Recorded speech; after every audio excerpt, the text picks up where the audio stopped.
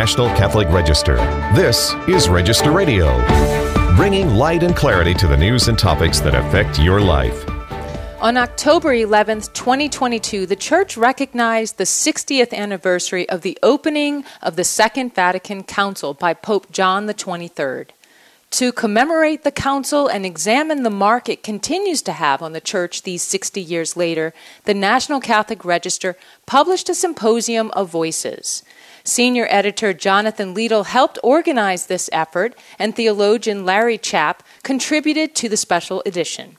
Both join us today to discuss Vatican II's continued relevance in this moment, as well as its significance for the future of the Church. I'm Jeanette DeMelo, Editor-in-Chief and Executive Director of the National Catholic Register, and your host here on Register Radio. As I said, we're looking at Vatican II at 60. So let's start with a few fast facts. The Council began October 11th, 1962. It was convoked by John XXIII and was concluded by Paul VI on December 8, 1965. The gathering produced 4 constitutions, 3 declarations, 9 decrees, and many years of debate. More than 2,000 bishops attended the 4 sessions, and thousands of advisors or observers, both lay and religious, were present, including Karl Wojtyla, who was the future Pope John Paul II, and Joseph Ratzinger, the future Pope Benedict XVI. In 2015, the Register looked at the documents of the Council in a special symposium, and now we've looked at the relevance of the Council today. Jonathan Liedl led this effort for the Register, and Jonathan is with us now. He's a graduate of Notre Dame. He holds an MA in Catholic Studies from the University of St. Thomas and is currently completing an MA in Theology from St. Paul's Seminary in Minnesota as well. So Jonathan, I'm so grateful for the work that you did for the Register in putting together this special coverage. And now we turn to what has really been quite a debate in recent years over Vatican II. You'd think maybe things would subside by now. But when Saint John XXIII opened the Second Vatican Council on that October day in 1962, he expressed a confident trust that, and I quote, "In the light of this council, the world would gain in spiritual riches and be enabled," quote again, "to face the future without fear." So, we know that the Vatican II has had an unquestionable impact on the Church over these years.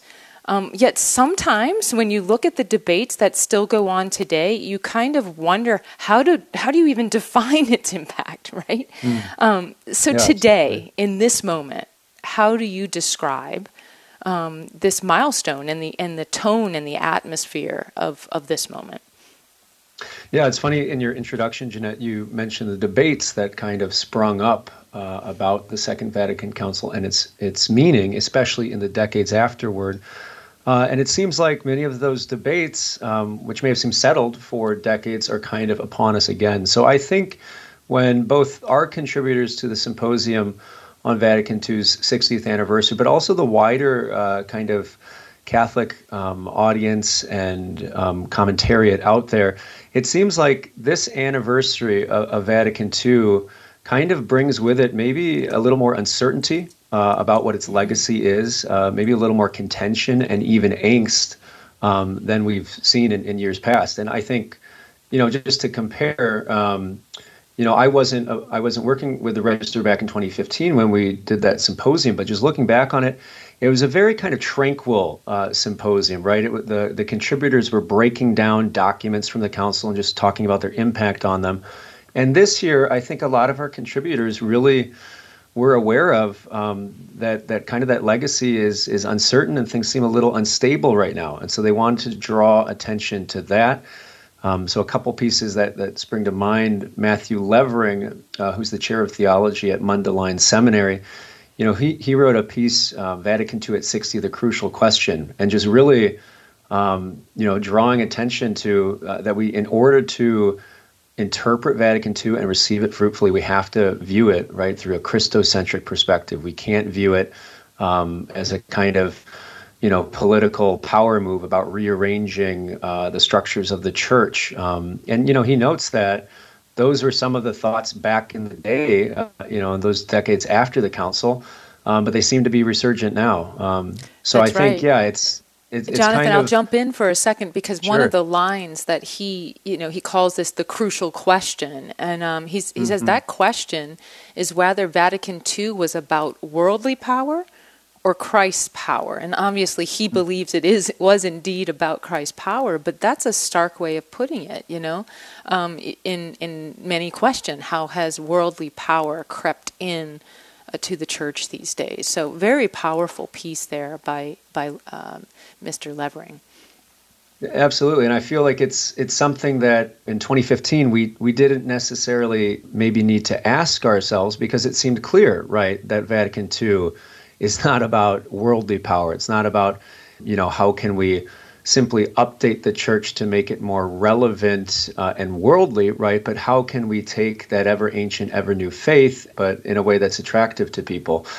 And of course, we have to look at the historical reasons for that. I mean, the pontificates of John Paul II and Benedict XVI, both who attended the council, they really took to the task of laying out the council's teaching to the church as a continuum, right, of a hermeneutic, of a continuity, as Pope Benedict would always say. And so they did a lot of work to bring those teachings into the life of the church.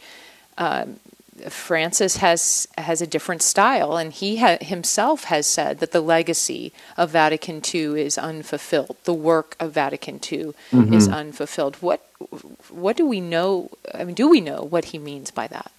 I think this seems to be Pope Francis's style in general, right? He's always talking about encounter and dialogue. And I think you're right, how you laid it out. I mean, John Paul II, we can imagine, was chosen by his fellow cardinals precisely at a difficult time in the church, where it was kind of an open question of what Vatican II meant for the church going forward. And so his long pontificate, and then Benedict XVI, was really about establishing like an authoritative interpretation of it. And Francis's style, that style of kind of wider engagement that we see, seems to be leading him to bring voices back into the conversation that maybe were sort of recognized previously as not consistent with how the popes were viewing the council and its significance and its impact. So at the very least, we know that much, right? That the Pope seems to be motivated by including people in the conversation. We don't know. I think it's difficult to say if that means he rejects, what John Paul II and Benedict XVI have laid out before him. But there certainly is a sense in which, voices that, or even not just voices, but even entire ways of thinking about the council that previously kind of were seen to be unfruitful and went out of favor are resurfacing. We had on the anniversary of the council's opening back on Tuesday, October 11th, the Synod for Bishops, or Synod of Bishops, which is leading, the initiative, the Synod of Synodality. They released a kind of statement talking about the significance of Vatican II, and they characterized their mission as carrying out the spirit of Vatican II, which of course is a very, very loaded statement, a loaded way of interpreting the council. So the council, you don't look at the documents and what was actually said, but you try to discern sort of like the spirit of it, right? This need to be ever changing and ever adapting to the modern world. The theologian Massimo Fagioli pointed that out and said, hey, this is significant. We're seeing sort of the rehabilitation of a view that was closed down in previous decades. So right, and that can be also characterized, Jonathan. One of the Synod of and synodality, one recent tweet and a poster that was tweeted out, or a picture that was tweeted out of people hand in hand in front of a church, with a woman wearing priestly vestments and another with a rainbow flag, and that image itself is kind of promoted as church, is is a visible picture of what's at play here and what is being promoted again, and was at one time off the table. I mean, the Church has clarified these issues, but there's Pope still. Francis, yeah. Well, I mean, Pope Francis himself has affirmed what John Paul II said in terms of the Church's ability to ordain women. It's an impossibility. And so, Father Raymond de Souza, a regular Register contributor, he wrote a piece for the symposium, kind of a play off the famous movie title called Backwardist to the Future. And he was getting at, the Pope has criticized those who he says display a kind of backwardist mentality, like wanting to go back in time to a bygone era and not accepting, the reforms of the Church and the true sense in which the Church does need to change to remain the same, which is, a principle of St. John Henry Newman in his development of doctrine. But Father de Souza points out, that this backwardism, also can describe some of these voices and these agitations we're seeing to go back to the 1970s and to revisit a lot of, whether it's women's ordination, whether it's things related to human sexuality, whether it's, whether the Church is a democracy where everything is decided by vote, or whether we have a deposit of faith, right, that it's the bishop's job to guide us through. So all these questions are kind of, in a way, at least, I wouldn't say they're back on the table in that, that real change will actually happen to them, but happen because of them. But they're at least in the air and they're at least being discussed. And I think that's contributing to this uncertainty about what Vatican II means, because people seem to be using it nowadays, as a pretext for advancing these kind of ideological agendas. Jonathan, this symposium that you put together was quite rich. I mean, we had many interesting names. One, Cardinal Pell, writing about Gaudium et Spes and the Synod on Synodality. We have Tracy Rowland in a piece, When Vatican II Becomes Ancient History, and she remarks about and kind of laments that young people just don't even want to know about Vatican II. They sort of reject the name, and that's a danger. Stephen Bullivant wrote about atheism and Vatican II, very interesting piece, something I had not thought about before. And then I find this very interesting, and I want to close on this thought. John Cavadini, and he wrote something on unfulfilled legacies. And I think here, as we talk about this sort of unsettled moment, I think John has maybe an intercessor in his piece for our future. So describe a little bit what John wrote about.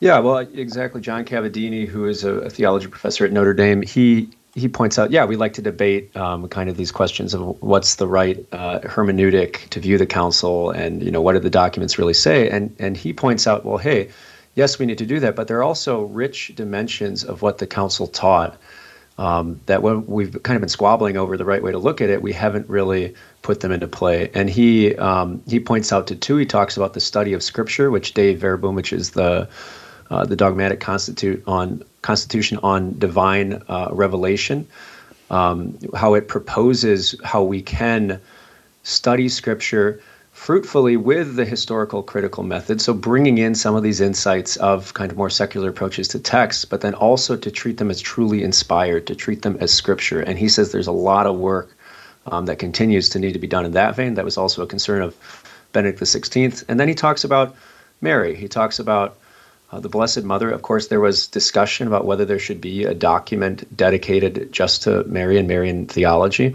but the Council Fathers chose to incorporate it into Lumen Gentium. The last chapter on the dogmatic constitution of the Church ends with conversation about Mary.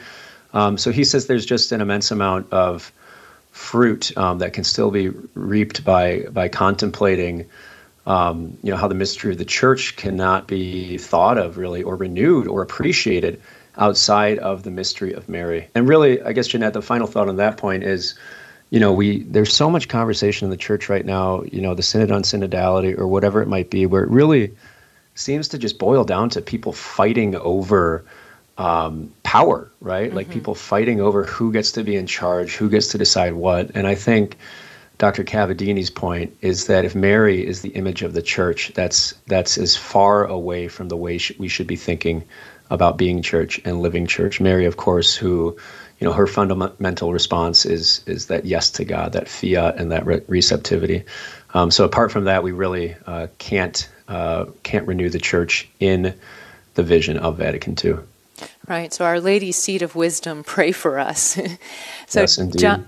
Jonathan, I'm going to invite our listeners to go to ncregister.com and look at the banner at the top. There is a title, Vatican II at 60. Click on that and you'll find all of these commentaries that we've been talking about commemorating the Second Vatican Council 60 years later. This is Register Radio and EWTN. Stay tuned. We'll be joined in just a moment by theologian Larry Chapp about continued coverage of the 60th anniversary of the Council. Bishop James Conley talks about the National Catholic Register. I've been reading the Register for over 40 years, and I can tell people with absolute conviction that it's the best periodical out there. They're honest, they're true, and they give a great perspective. It's important to be able to have a news source like the National Catholic Register where we can go to and make sense and decipher what's going on around us. It also engages the imagination. If you really want to be an informed Catholic, you got to read the National Catholic Register. To get 6 free issues, order online at ncregister.com/radio or call 800-421-3230 and mention code radio. That's ncregister.com/radio or 800-421-3230 and mention code radio. While you're waiting on your first issue, be sure to enjoy our content online. The National Catholic Register. Read faithfully. Let's return to Register Radio on EWTN. Welcome back. I'm Jeanette DeMelo, Executive Director of the National Catholic Register, and I'm joined by Register contributor Larry Chapp, who wrote a commentary on the liturgy for our Vatican II symposium. Larry received his doctorate in theology from Fordham University, and he spent 20 years teaching theology at the Sales University. He is author of many articles and books and is the founder and chief author of the blog GaudiumEtSpes22.com. He also, as I mentioned, writes for the Register, and we were happy to have him as a part of our symposium. You know, Pope Francis this week on October 11th had a mass at the Basilica, St. Peter's Basilica, commemorating the 60th anniversary of the Council. And in that, he encouraged Catholics to leave behind criticism and anger and to live with faith and joy. And he kind of referred this to the Council itself and some discussions that continue to take place that he said are characterized by grumbling and criticizing. And he said, for those of us who love the church, we need to do everything without murmuring. Well, Larry, I mean, we have a lot of murmuring in the church today, related to Vatican II, but also related to the liturgy. And this isn't new to this day. Liturgy has been a lightning rod ever since the Second Vatican Council closed. You know, it just became a place, unfortunately, of contention.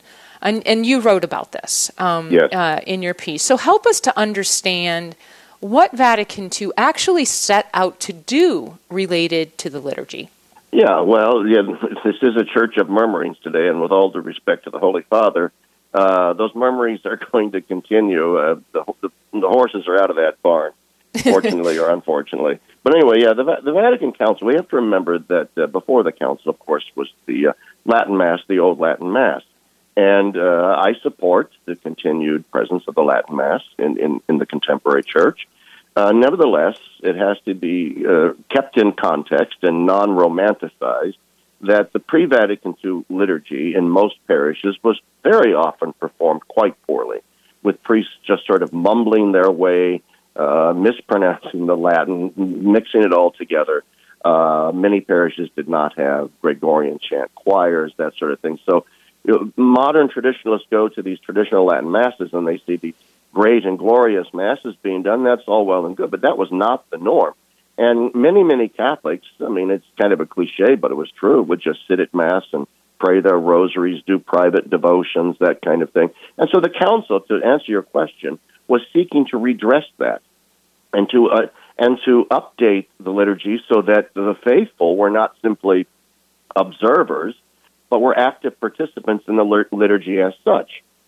And so it opened the door towards the Mass in the common language of the people. It opened the door to the priest saying the prayers out loud. It opened the door to the congregation responding. A lot of modern Catholics who don't remember the old Mass are not aware that, the average layperson in the pew never said anything at Mass. There were no responses, really, of any kind. We just take it for granted now. So the council wanted to achieve what they called active participation in the liturgy, and so it commissioned a reform of the liturgy. Now, whether or not the liturgy that we got is exactly the liturgy that the Council Fathers had in mind is a separate question. I tend to think that the liturgy we got was not exactly what the Council Fathers had in mind. But nevertheless, that's a debate for a different day. We're talking about Vatican II and what it really sought. It sought the reform of the old liturgy in continuity with that liturgy to increase the active participation of the laity. And you see some ways that it really got this. And in your column, you describe two different liturgies that you have participated in your life as a Catholic. One long ago, it was 1977, and another much more recently. These, and you can describe them here, but these two liturgies, both, you write, have worthy fruits, even though they're very different. Sure. The fact of the matter is that there's this common complaint out there today from some traditionalists that the new liturgy is incapable of advancing a reverent, transcendent, mystical encounter at Mass. It's incapable of truly fostering the faith. A lot of heated rhetoric in that direction against the new liturgy. But I remember when I was at the Newman Center at the University of Nebraska in 1977, at the heyday of the liturgical renewal. I mean, it was a very Orthodox parish, very Orthodox priest, Diocese of Lincoln, very Orthodox diocese. But the Mass was the new Mass, and it was guitars and St. Louis Jesuits and just about everything that we make fun of these days. And yet the place was brimming with faithful students on fire with the faith. In other words, that liturgy did sustain a profound evangelical faith life there in that parish. And that's true to this day across the globe. It is simply not true that the new liturgy cannot produce communities of faith. It does so all over places in Africa, Asia, Latin America, North America. It does. So I think far too often the new liturgy gets a bum rap from traditionalists in that regard, and my own experience bears that out. And then a few weeks ago, I was in Baltimore giving a talk at the old cathedral, Basilica of the Assumption. And before Archbishop Laurie was there, before my talk, there was Vespers, were sung with a beautiful schola in English. It was in English. It was the new prayers of the new breviary, but it was stunningly beautiful. Some of the most beautiful Vespers I've ever seen. Giving the lie, once again, to this idea that, well, unless the prayers are in Latin, I guess God doesn't hear them, or it can't be beautiful, or it can't be transcendent. This is just patent nonsense. It's part of an ideological package of defamation against the newer form of the liturgy that I think is actually kind of regrettable. What I loved about your column and another column that you wrote about holiness and the universal call to holiness, which directly relates, of course, to the Vatican II's dogmatic constitution, Lumen Gentium.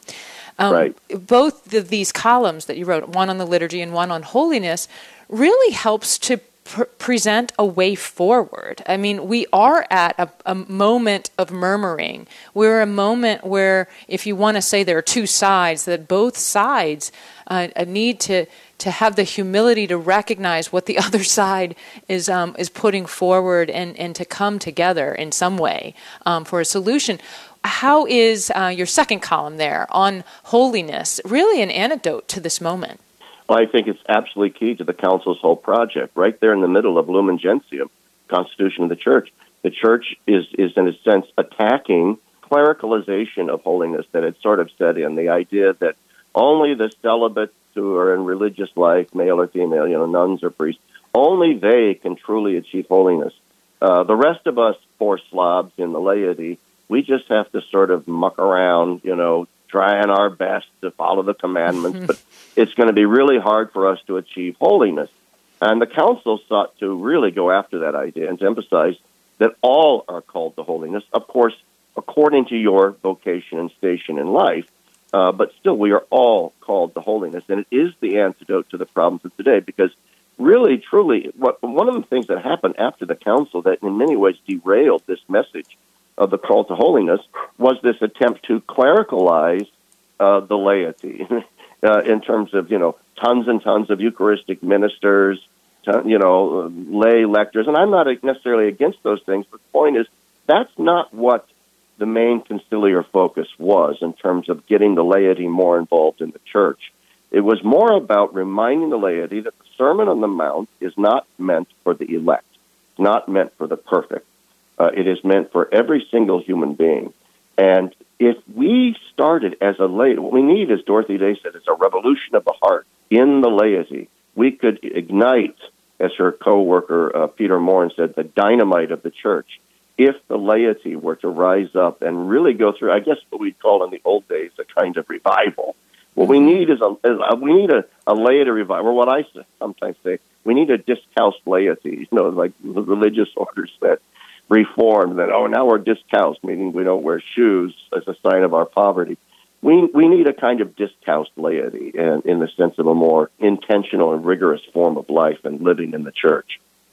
Larry, I couldn't agree with you more. And your piece titled, What does the universal call to holiness look like today, actually answers that question with something very powerful. It talks about parents living holiness in the home and how we pass on that faith, that example of faith, to our children. I encourage all of our listeners to go to ncregister.com, look for Vatican II at 60, and you can find all of these commentaries that we've been talking about on this show. Remember, there's a lot more news, analysis, and commentary at the National Catholic Register online at ncregister.com. Thanks for joining us on Register Radio here on EWTN. For my producer, Jeff Burson, and for myself, Jeanette DeMelo, I pray that you will have a great week and that God bless you.